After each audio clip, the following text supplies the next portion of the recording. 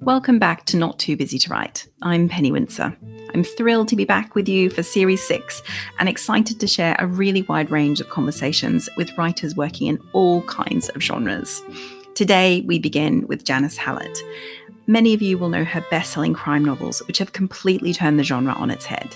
Janice uses transcripts, scripts, emails, messages, letters, articles, and prose to tell her incredibly complex, very humorous, and page-turning mysteries. Her latest novel, The Mysterious Case of the Appleton Angels, is out on January 19th. Janice and I take a deep dive into her really varied writing career, from speechwriting, journalism, and screenwriting to her switch to novels, and how all of that experience has informed how she approaches crime fiction. I loved chatting with Janice about her writing process, how her characters develop, and the heavy work she does in a huge structural edit after her first draft. Those of you who are particularly interested in dialogue and in redrafting, this is definitely an episode for you. It's great to be back in your ears for a new year. If you enjoyed this episode, please do leave a rating and review. It really does help others to find the podcast. Enjoy the episode. Janice, thank you so much for being with me today. Oh, thank you, Penny. It's an honour to be here. I was just telling you before we started recording, I was so thrilled when the proof arrived. I was so excited to read it that I was so excited that your publicist said that we could do this recording in December. We're recording in December, but it will be going out in January, because I was dying to read it, absolutely dying to read it. Oh, that's good to know. Well, let's go back a little bit and talk a bit about your career so far. The Mysterious Case of the Appleton Angels is your third novel, but you've spent your entire career writing in various different forms. You've been a journalist, you've been a speechwriter, you're a screenwriter.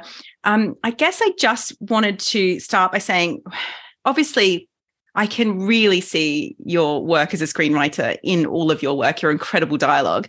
But in terms of all of your writing experience, what is it that you what informs how you now write novels, do you think, the most? Do you know, I'm not sure. I would have to say in the first instance, it would be the script writing. That was certainly the case with my first novel, The Appeal, because there was no gap between me sort of stopping screenwriting and starting a novel. It was literally one moment. It was a spur of the moment decision to switch, and I didn't study the new form that I was working in at all. So that's why The Appeal, I think, sounds very verbal, I suppose. It has that kind of natural feel to it.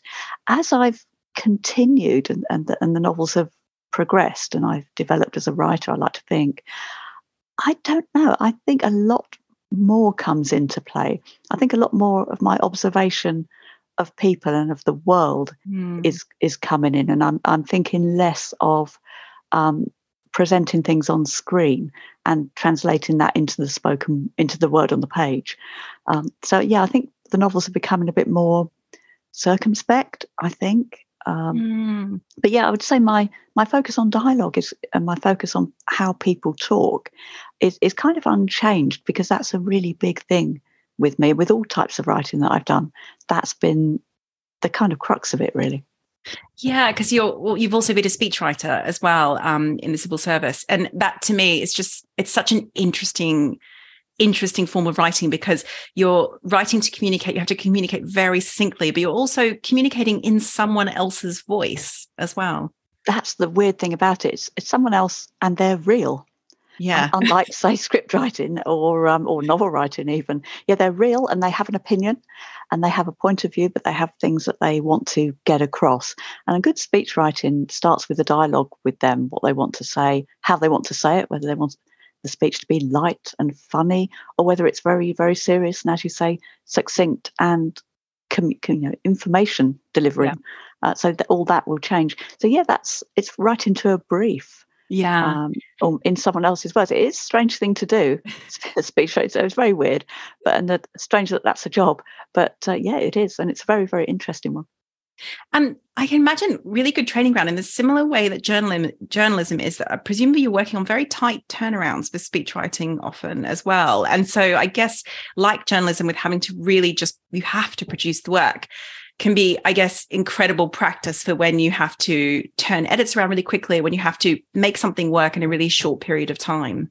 Absolutely. I mean, journalism was such a practical help to me now, and that not being afraid of a deadline, and being able to, if you have to, work up to that deadline and still keep your nerve. Keeping your nerve is really important, because if you lose it, you lose the ability to write. So it's this vicious circle, and you become less and less able to meet that deadline. But yeah, speech writing, like journalism, I had even shorter deadlines with that, because I worked for a civil service communications agency. So I was only ever called in when they were desperate and against the clock. Wow. So there was never any relaxing time there. Something had gone wrong or something had happened, and it was always the pressure was on with that. So I can. It allowed me to work to deadlines that are much longer now, but because what I have to write is a lot bigger and denser. If you've got a novel that's 90,000 words, it's a big unwieldy beast. So if you've got edits to that much, that bigger document, and you've only got 6 weeks to do it, that's quite a deadline to have hanging over you. But yeah, I can put that stress aside because I've had to in the past. Yeah, and yeah, that's what it's all taught me. I think I'd say every kind of writing I've done up to now has taught me how to deal with being a novelist. Yeah. And you know what's interesting, actually, I read the Twyford Code last January when it came out. Actually, I didn't read it. I listened to it, and I downloaded it without reading anything about it, just because on Twitter, everyone was just shouting about it, saying, you have to read this book. It's amazing. It's mind blowing. You have to read it. You have to read it. And I decided, I'm like, okay, I'm just going to download it without learning anything about it, and I hadn't read your first book, so I didn't know your style. And I have to say, when you dive into your work, not knowing what you're going to get, it is such a revelation, and in such a wonderful way. I suppose we should maybe tell the reader, if the listener, if anyone hasn't read your work, that your work is not entirely in prose. It's mostly transcripts, emails, messages, all different kinds of formats make up your stories. And so as I put this on, I was actually driving to Cornwall for work, which is from London, I think it was like a 5.5 hour drive. And so I was able to listen to half of it on the way there and half of it on the way back. My mind was completely blown. I don't think there's sort of any other way of putting it. Partly because perhaps it did feel slightly meta listening to an audiobook of somebody reading transcripts that would have been recorded in audio. Yeah, that is weird. Have you listened to the audio? No, because although it is, as you say, it's an audio transcription, I completely wrote it as a text. Yes, and of course. I'm amazed that I've met someone who just listened to it, almost as it was meant to be listened to. It was, and it did, because obviously the actor who performs it is so brilliant, and he obviously reads out. There's all sorts of bits and pieces in between the actual dialogue, of course, as transcriptions always have extra bits and pieces.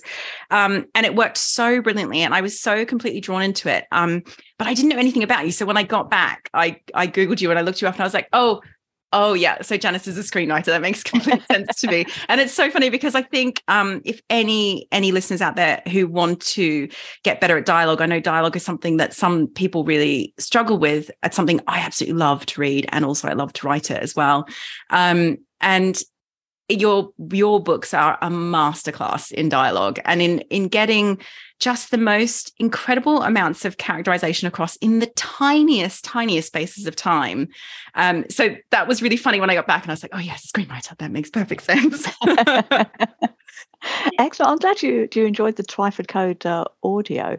I'm occasionally asked, do you write with the audiobook in mind? And I have to say, I don't at all. I only ever really think of the text.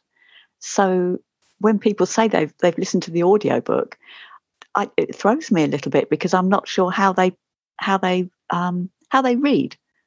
Yes, well, through their ears. I do both. I listen to a lot of audio because with being a single parent with kids and having to do loads of housework and all these other things, actually audiobooks are brilliant for like when I'm cooking and cleaning and running errands and all sorts of things that I just have to do. But it is a different experience. And I do both. I read and I listen. But I have to say, the next time I was walking by a bookshop after I had listened to the Twyford Code, I had to go in and pick it up and look at it on the page, because it's obviously not the way, when your work as it is on the page is not like a typical kind of prose book. It sort of involves lots of different visual things to look at. And so I really wanted to look at it. And obviously there's lots of reasons, which I won't go into because spoilers, why I wanted to look at the page of the Twyford Code and be looking for codes. So it was a really interesting experience. But so I wanted to ask you about your the format that you choose to write in and your structure. I guess I'm curious about the first time you did it with the appeal. When it went out on submission, did people instantly get it, what you were doing, or was there some nervousness about the format that you chose to write in? There was half and half. There were people who loved it and got it straight away from the first page. But then there were other people who rejected it. I mean, my agent spent a good few months sending it to people. And it's fair to say that the response is mixed. Mm-hmm. And it was when it first came out, the book, because it had a mixed response with readers and with booksellers, with everybody. And I think now people have, like you say, got used to my style. Yeah. So that each book doesn't have that mixed response quite so much. People know whether they like it or not, and they avoid it if they don't, and they try it if they do. But yeah, it's a different way of reading. I think it's more an active way. But having said that, when I'm writing, I do try and make it that there is a flow, so you can switch your mind off and enjoy the words as well. I hope. Absolutely, you can. Absolutely. And it just takes almost like the first few pages, or when I was listening to the audio, it took me, I think, maybe 15 or 20 minutes of listening to be slightly in the rhythm of the work. But as soon as you're in it, it's so completely immersive. But as you say, there's a sense of activeness to it. But in a way, some of the reasons we pick up crime is because we like to be an active reader, because crime involves, really thinking very deeply about what's going on the page, right? Absolutely. Yeah. And I think, the crime reader is a discerning reader, but they're also open as well. They're always thinking, because they're always wanting to know who did it. And, you have to be, I feel I have to be one step ahead of them all the time, and they're very smart. So I've got my work cut out. I can imagine. Yes. I can imagine your readers are very, very smart. And so that must be a little bit intimidating in some ways. And they're also wise to all the strategies I've used to pull the wool over their eyes in the past. So I can't ever use the same thing twice. But can I ask as well then, that why crime? Was it, did you, when you decided to write fiction, did you know right from the beginning it was going to be crime? No, not really. I didn't have any thought in my head at all when I first started writing The Appeal. I've been screenwriting for TV, which tended to be crime-based. I'm trying to think really of my spec scripts. Most of them had a crime sort of basis. But I didn't actively think I'm setting out to write a crime novel, which probably goes to explain why the murder in The Appeal, happens quite so late in the book. It's something that a lot of people pick up on, is that the murder victim doesn't reveal themselves until much later. And I think that was because I didn't know I was writing a murder mystery until that happened. I very much let the characters and their situation lead the story, and make it up as I go along, basically. And that's what happened there. I think I'm a little more conscious now that I'm definitely writing in the crime genre, and there are certain expectations for readers there. So I try and satisfy those expectations while also challenging them at the same time, if I can. Well, your work certainly does that. My goodness. It's really interesting, isn't it, working within a specific genre that has very specific expectations. And obviously all of your books in some way subvert some of those expectations. And part of that is through the format itself, but part of it is through the fact that because of the format, the way we understand and learn about even the protagonists is very subtle, how we learn about their backstory as well.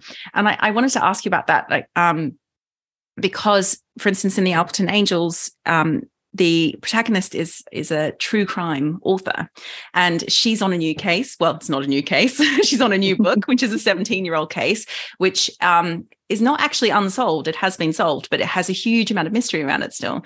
And so right from the beginning, we understand her through her investigating this case, and we only learn about her. The bits and pieces we learn about her are all sort of within the context of this work as a true crime author. So I guess, did you know a lot about Amanda when you started, before you started her on the case, or did you learn about Amanda as she worked on the case?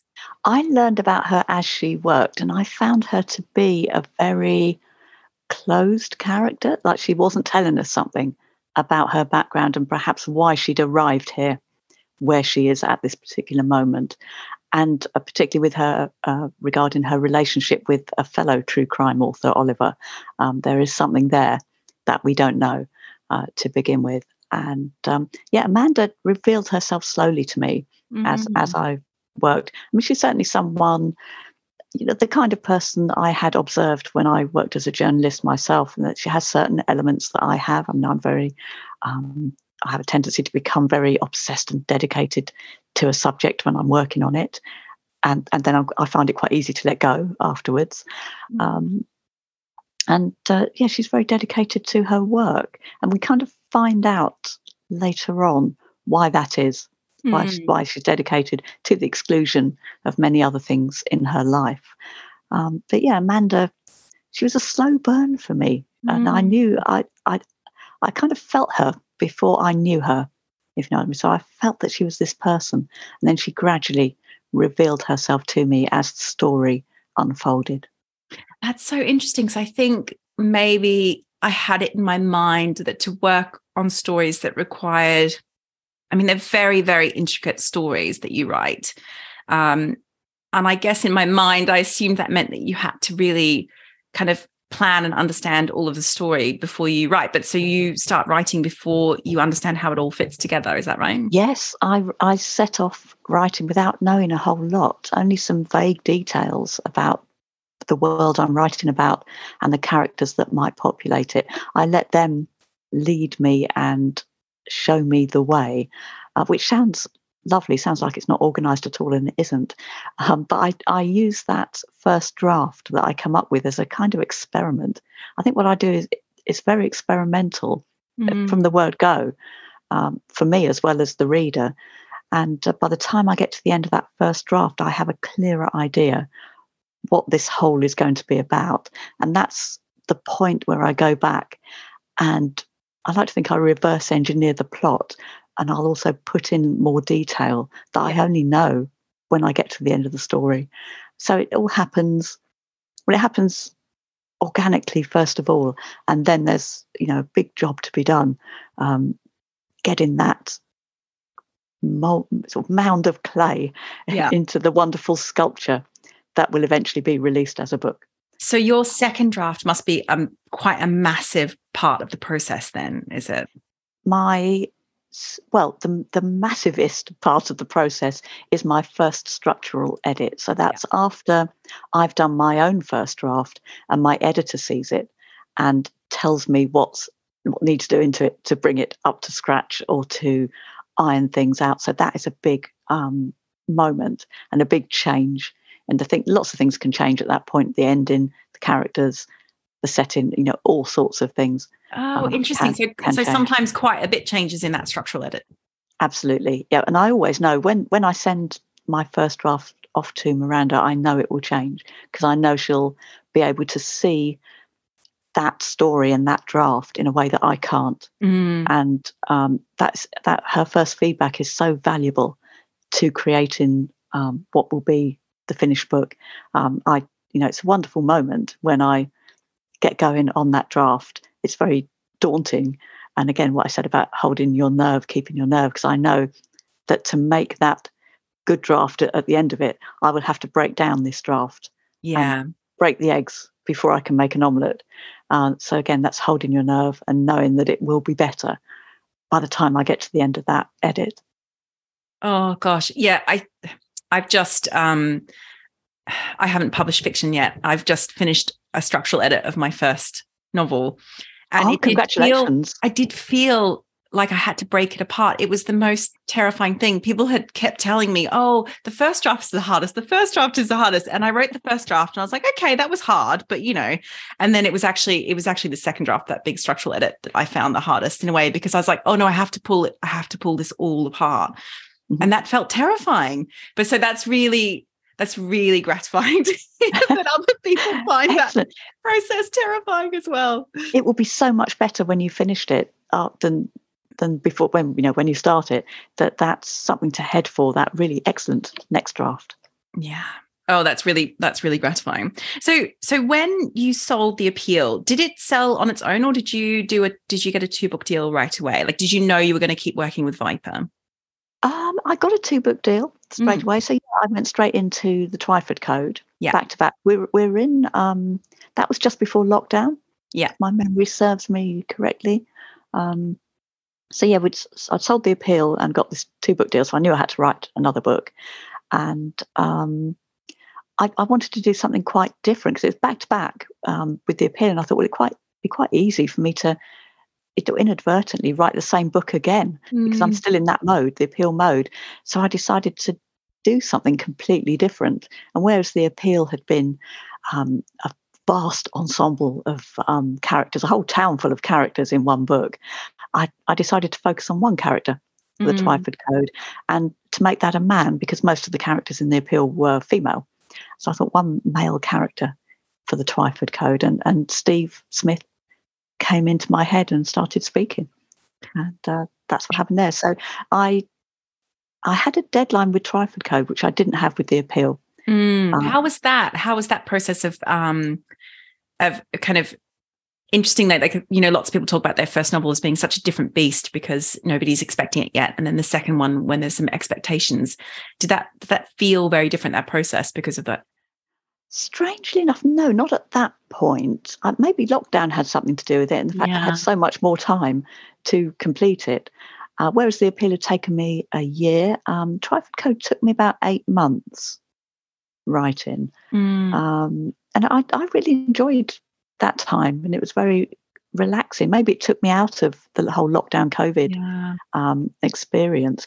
I did feel a lot more pressure while writing Alperton, the Alperton Angels, because by the time I was writing that, I'd become a published novelist. So for me, that was the time when somewhat more pressure kicked in. Yeah, people had more expectations then. I was going to ask about that, because in some ways, like you were saying, people then knew how you wrote, and so your readers know that they like your work, because your work is quite particular, and so your readers have found you now, which must have been lovely in lots of ways. Whereas The Appeal, was very, very new for a lot of people, but at the same time, all this expectation, because The Appeal did so well. It was a Waterstones book of the year, crime book of the year. It won one of the Crime Writers Association awards. It did so well. So I imagine that adds a whole layer to it when you're working on your third, then when you're actually writing your third. It does, and that's something I'm learning to put aside, rather like the deadline dread that I successfully manage, well, most of the time, to push aside while I'm writing. It's another thing to discount.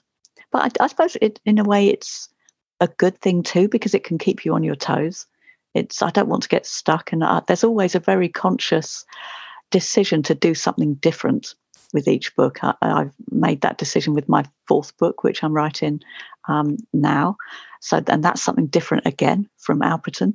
So I always stay fresh and stay different, and to keep that element of experiment with what I'm doing. So while there might be some risk with that, hopefully I have to trust that I'm skillful enough by this stage to, if things go wrong, to bring it back and to change it, and to have that vision and that sort of skill and creativity to make it work.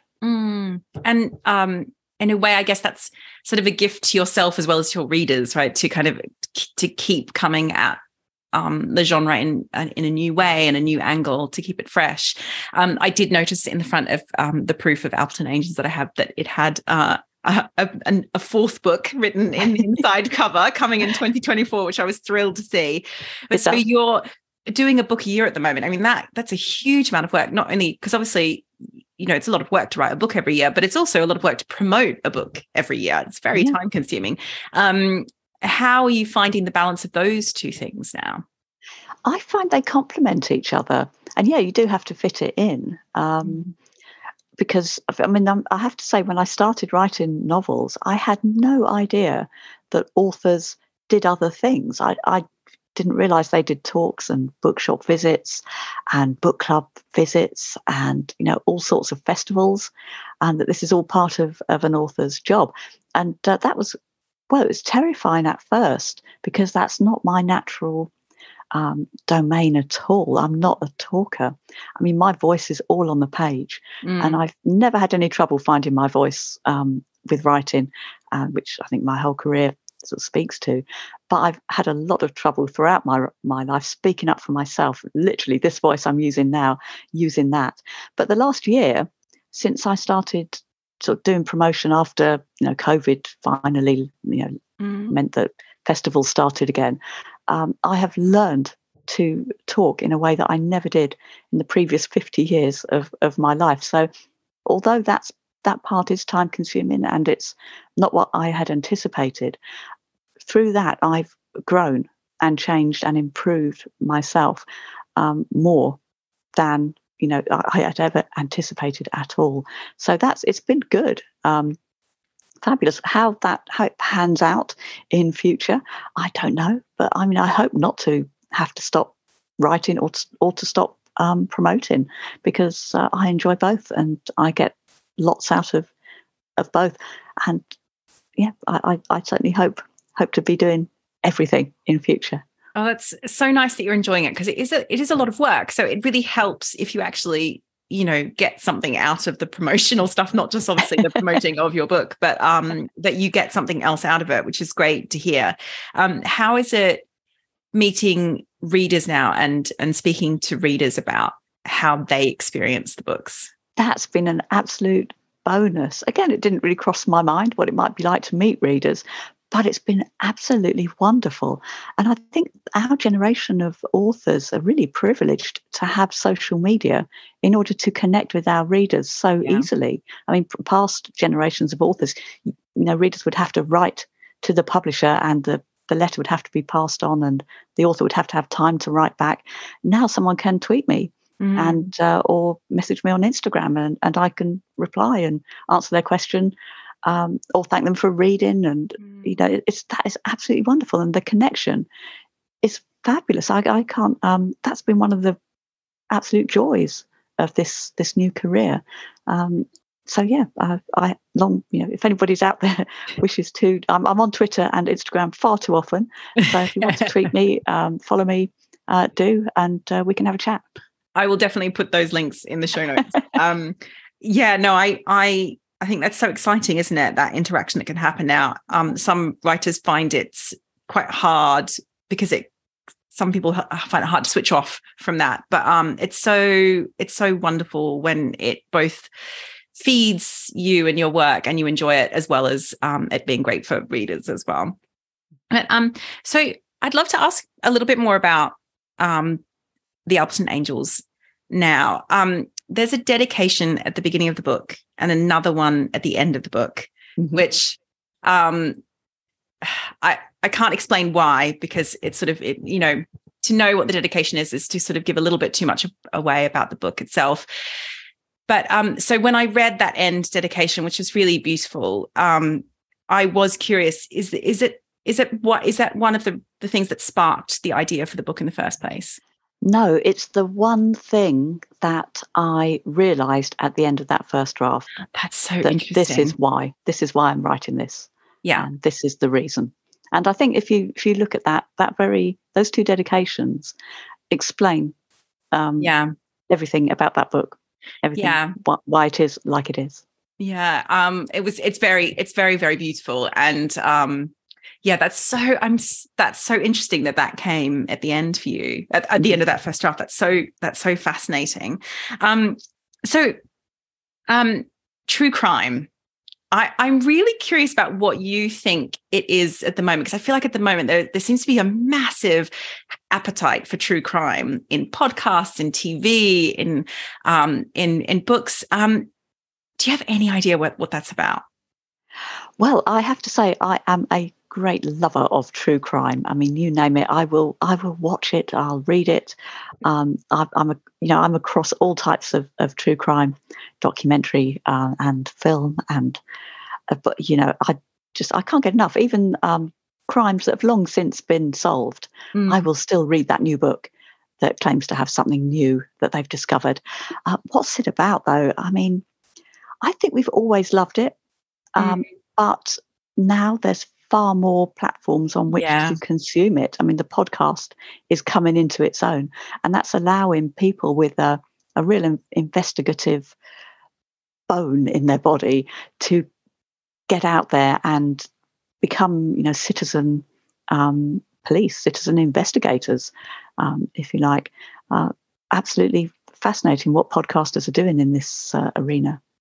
Yeah, it's so interesting, isn't it? I remember getting quite into true crime when I was a teenager. I remember my school library having a whole bunch of these kind of, I think publishers used to make series, didn't they, on like specific crimes, and getting the one out about Charles Manson and reading all about it and things like that. But yeah, it's something about how much access we have now to information that sort of adds adding layers to it, isn't it? And it's really interesting because there's now quite a bit of crime fiction that kind of plays with the idea of true crime and people's involvement in true crime. I'm just thinking even of like Anthony Horowitz's books where he's inserted himself into the narrative, yes, so they're fiction, and he becomes part of the of the investigation, which is really funny. And your book, Amanda, who is obviously a true crime author, investigating, but she's very much also relying on amateur sleuths to get extra bits of information. She's very clever at getting information from people. And so you have a whole cast of minor characters who are amateur sleuths in the book as well. Yeah, I think the idea of the amateur sleuth is kind of coming back. I don't think it ever went, because we had, Agatha Christie dealt with amateur sleuths a lot in her fiction. But now we've got genuine ones. We've got real life people who will investigate cold cases as well as active ones. And it's a joy. But I have to say, at the same time as loving true crime, I do wrestle with it quite a bit, because there's no denying that it is entertainment. And yet it is real people's lives and real trauma and tragedy and catastrophe that we consume as entertainment and enjoy consuming. And I don't like that aspect of it in me, even though I'm kind of helpless in the face of it. I mean, I understand that it's a safe space in order to explore the darkness of humanity, and, well, I suppose it's all a bid to protect ourselves from danger and to work out why something terrible happened so that we don't, fall victim in the same way. That's the kind of the contention behind it. But still, it's on that kind of wrestling that I have is another thing that gave rise to this book, because I think Amanda touches on the subject herself, and that's me really trying to work it out.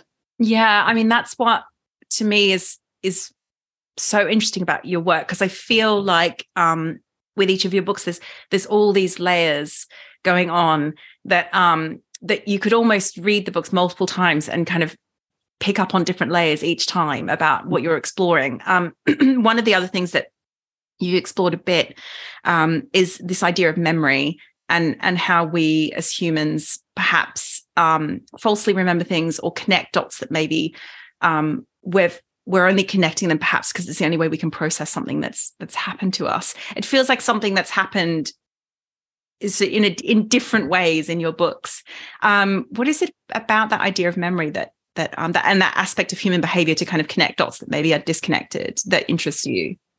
I've always been a really nostalgic person. from the age of about, the first time I remember feeling nostalgic, I was about 7 years old. There's not much, not much time to be nostalgic in just 7 years.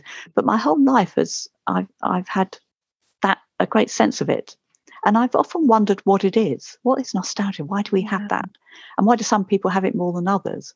And I've kind of concluded that we have this psychological inclination to look at the past with rose-tinted glasses because it helps us move forward. It doesn't help us to be affected by trauma, by negative emotions, by negativity in our past. So we have this thing where we let go of that and we look back and think of the good things rather than the bad. And I remember my parents grew up during the war. My grandmother grew up in the First World War, but they would all of them reminisce very happily about terrible things that they witnessed and awful ways of life that they had to lead in those times. But they'd look back on it as the best times of their life. And I don't think they were the best times of their life at all. I think we have this inclination to look at terrible times and to get something good out of it in order to move forward. I've been fascinated by memory and how people remember things, how I remember some things differently perhaps to the way other people remember them. And that's a fascinating thing. And I think sometimes it can be annoying when someone remembers something differently to you, but perhaps they have their own need and their own reason to remember it differently. Or maybe we have that need or that inclination to remember something differently for our own needs. Memory is just a fascinating thing. It's really incredible, isn't it? It's almost like a testament to how unbelievably clever humans are, and how our instinct for survival is so strong that we'll almost change memories in a way, or just lose memories in order to survive something really difficult. It's really definitely incredible, isn't it? It's just it's such a rich area for exploration, especially in crime, the way that you do. And then on that front as well,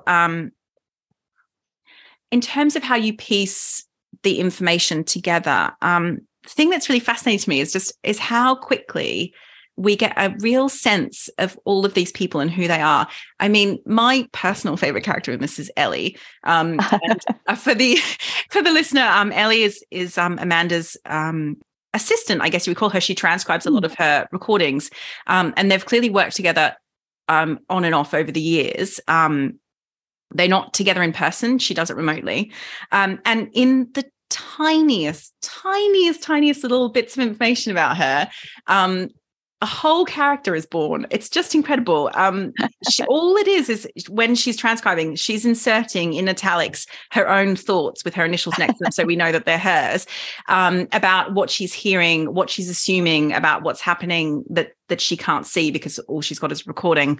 And occasionally her own opinions and emotions come into it in very funny ways. But in the tiniest little bits of information, we get such a sense of both Ellie, but also about Ellie and Amanda's relationship, which is so interesting. I don't know how you do it. I think it comes from, this is a skill that I think you pick up when you're screenwriting. Yeah. Because when you're a screenwriter, the main thing you do is the dialogue. I'd say the main crux of your job. And you have to get things across very succinctly. So in that 1 or 2 words, you have to say that character has to speak, because it has to inform the director and the actor, as well as the production people who will also be working with that script. So you do get a great sense of how we reveal ourselves through very little, through just the choice of 1 word or 4 or 3 words. That comes from that. But Ellie was a joy to write. I don't know if anyone listening to this has ever had to transcribe something, over, however long it would take you to transcribe. It is so boring. Yeah. It's really, however interesting what you're transcribing, having to type what someone is saying, there's something deathly about it. It's terrible. So Ellie is also entertaining herself by making these comments and talking to Amanda through her comments. You definitely get the sense that, first of all, she's so funny. Her observations are very, very funny and astute. But then there's such a warmth as well that comes across between them. And of course, we do then, as the book goes on, there are actual sort of WhatsApp messages between the two of them and emails, I think. But the vast majority of Ellie we get is through her little comments on these transcriptions, which, I know. I think I got to the end of the book and I was just like, I feel like I know this woman. And all I've had is these tiny little snippets. Yeah. But yeah, it's really incredible. But also what we get about Amanda and Amanda doesn't actually tell not a lot goes back from Amanda to Ellie, but we learn so much about the relationship and about Amanda herself from the way that Ellie communicates with her. And the kind of, I guess, almost the her ability to kind of, occasionally she just kind of pulls her up or tells her off or kind of questions her in a way that you think, I wonder if anyone else in Amanda's life is doing that. Yeah, I like that aspect of them, because I think in the time they worked together, they developed those particular roles. Yeah. That although Amanda was senior, Ellie was the one who had a kind of level of power over her, because she would listen to her, perhaps not listen to anyone else. I love her. I do love their relationship. Yeah, that was that was a joy to read. And so first-person narratives, and I guess I would consider your books first-person narratives, even though, of course, you use lots of different formats. And in this book in particular, you use screen. There's a script in there. There's a few different bits of prose. In fact, actually, one of the things that I found really fantastic was obviously Amanda's writing a true crime fiction. We get, I think, 4 or 5 attempts at her first chapter from different angles on this book, yes, which is so brilliant, and I love that. But generally, it's a first-person narrative or multiple first-person narrative. And there's always that element of first-person narratives that it's a bit unreliable, in the sense of, like, really, even if it's not intentionally unreliable, first-person narrators are always going to have a very particular viewpoint. And so I guess, how do you both play with the reader's expectations, and also with none of your work I felt sort of cheated or misled or anything like that. How is it that you kind of manage to kind of sort of keep those two things in check, where you're keeping information back from the reader, but I don't ever feel as a reader that I've been cheated or I've had the wool fully pull over my eyes somehow? Oh, I'm glad you feel like that. Absolutely. I think that might be down to the editing process. Yeah. Because I pay both, myself and Miranda, the editor, pay a great deal of attention to when things are revealed. I always have the instinct to not reveal things. And then I end up at the end of the book with 20 things to reveal in the space of 2 pages. So then I have to go back and pace them a little bit better. But yeah, that's one of those structural things that you have to bear in mind. What I like to do is set a lot of stuff up in that first draft. Yeah. And not all of it will ever be paid off. Sometimes when I go back, I'll just delete things that were set up earlier and just leave things that are relevant to that final plot that I've sorted out. But yeah, I know, I'm glad it works. Very much so. It does, because I have to say, I read a different book, which I'm not going to name, last year, that was a first-person narrator who turned out to be unreliable, and it didn't feel good to me. Not everyone. I read other reviews that it worked for them. It was a successful book in many ways, but I felt slightly, as a reader, I had been let down. And I think that's always a bit of a risk, isn't it, with first-person narration and multiple first-person narration. But I don't know how you did it. But as you said, I'm not sure either, truth be told. I guess that's always a risk. It's one of these risks that you have to keep your nerve about, as in the whole of the crime generally. You hope people like the ending, because there's so much riding on the ending when you're reading the book. But so you do have to cross your fingers and hope they'll come with you. Well, what's interesting is that, for crime that I've really enjoyed, I actually really enjoy rereading it. Because even if I remember who did it, often the most interesting part is why. And sometimes I've forgotten some of the detail about why. And so that it makes maybe a couple of years later, a really enjoyable reread because I'd sort of forgotten the nuance of the why. And the weird thing is that if you're going to forget something about a book you've read or even a film you've seen, the thing you're most likely to forget is the ending, is how it ends, which goes to show perhaps that's less important than the journey. Yeah. Than the journey there. That's a really weird phenomenon, isn't it? But yeah, no, I'm the same. I'll often happily reread a crime book because I've no idea who did it. And you enjoy it again the second time because you see things that you didn't see the first time round. Yeah. And it's almost like you're slightly primed. Like sometimes I find if I'm rereading like an Agatha Christie or something, and it might be the second or third or fourth time I've read it, but it might have been a few years, and it'll take me till 2/3 of the way through. Then I'm like, oh, now I remember. Yes. But it's because you're piecing it together again, slowly piecing it together. And it's almost like you can look at it in a completely different angle when you reread crime, can't you? Because you can almost look for the inner workings a little bit more as you read. Yes. Yeah, absolutely. And do you enjoy crime as a genre? Is that one of the genres you enjoy as a reader? Yes, it's not one at the time. Excuse me, I'm just going to take a drink of water. It's not one that I read obsessively before I started writing it. I would read around everything, really. I was very eclectic. I've read a lot since, and I'm very privileged position to read books before they're released now, which is absolutely wonderful. But yeah, I wouldn't consider myself a connoisseur of crime, although I am learning to be and working out where the genre has come from and where it might be going to.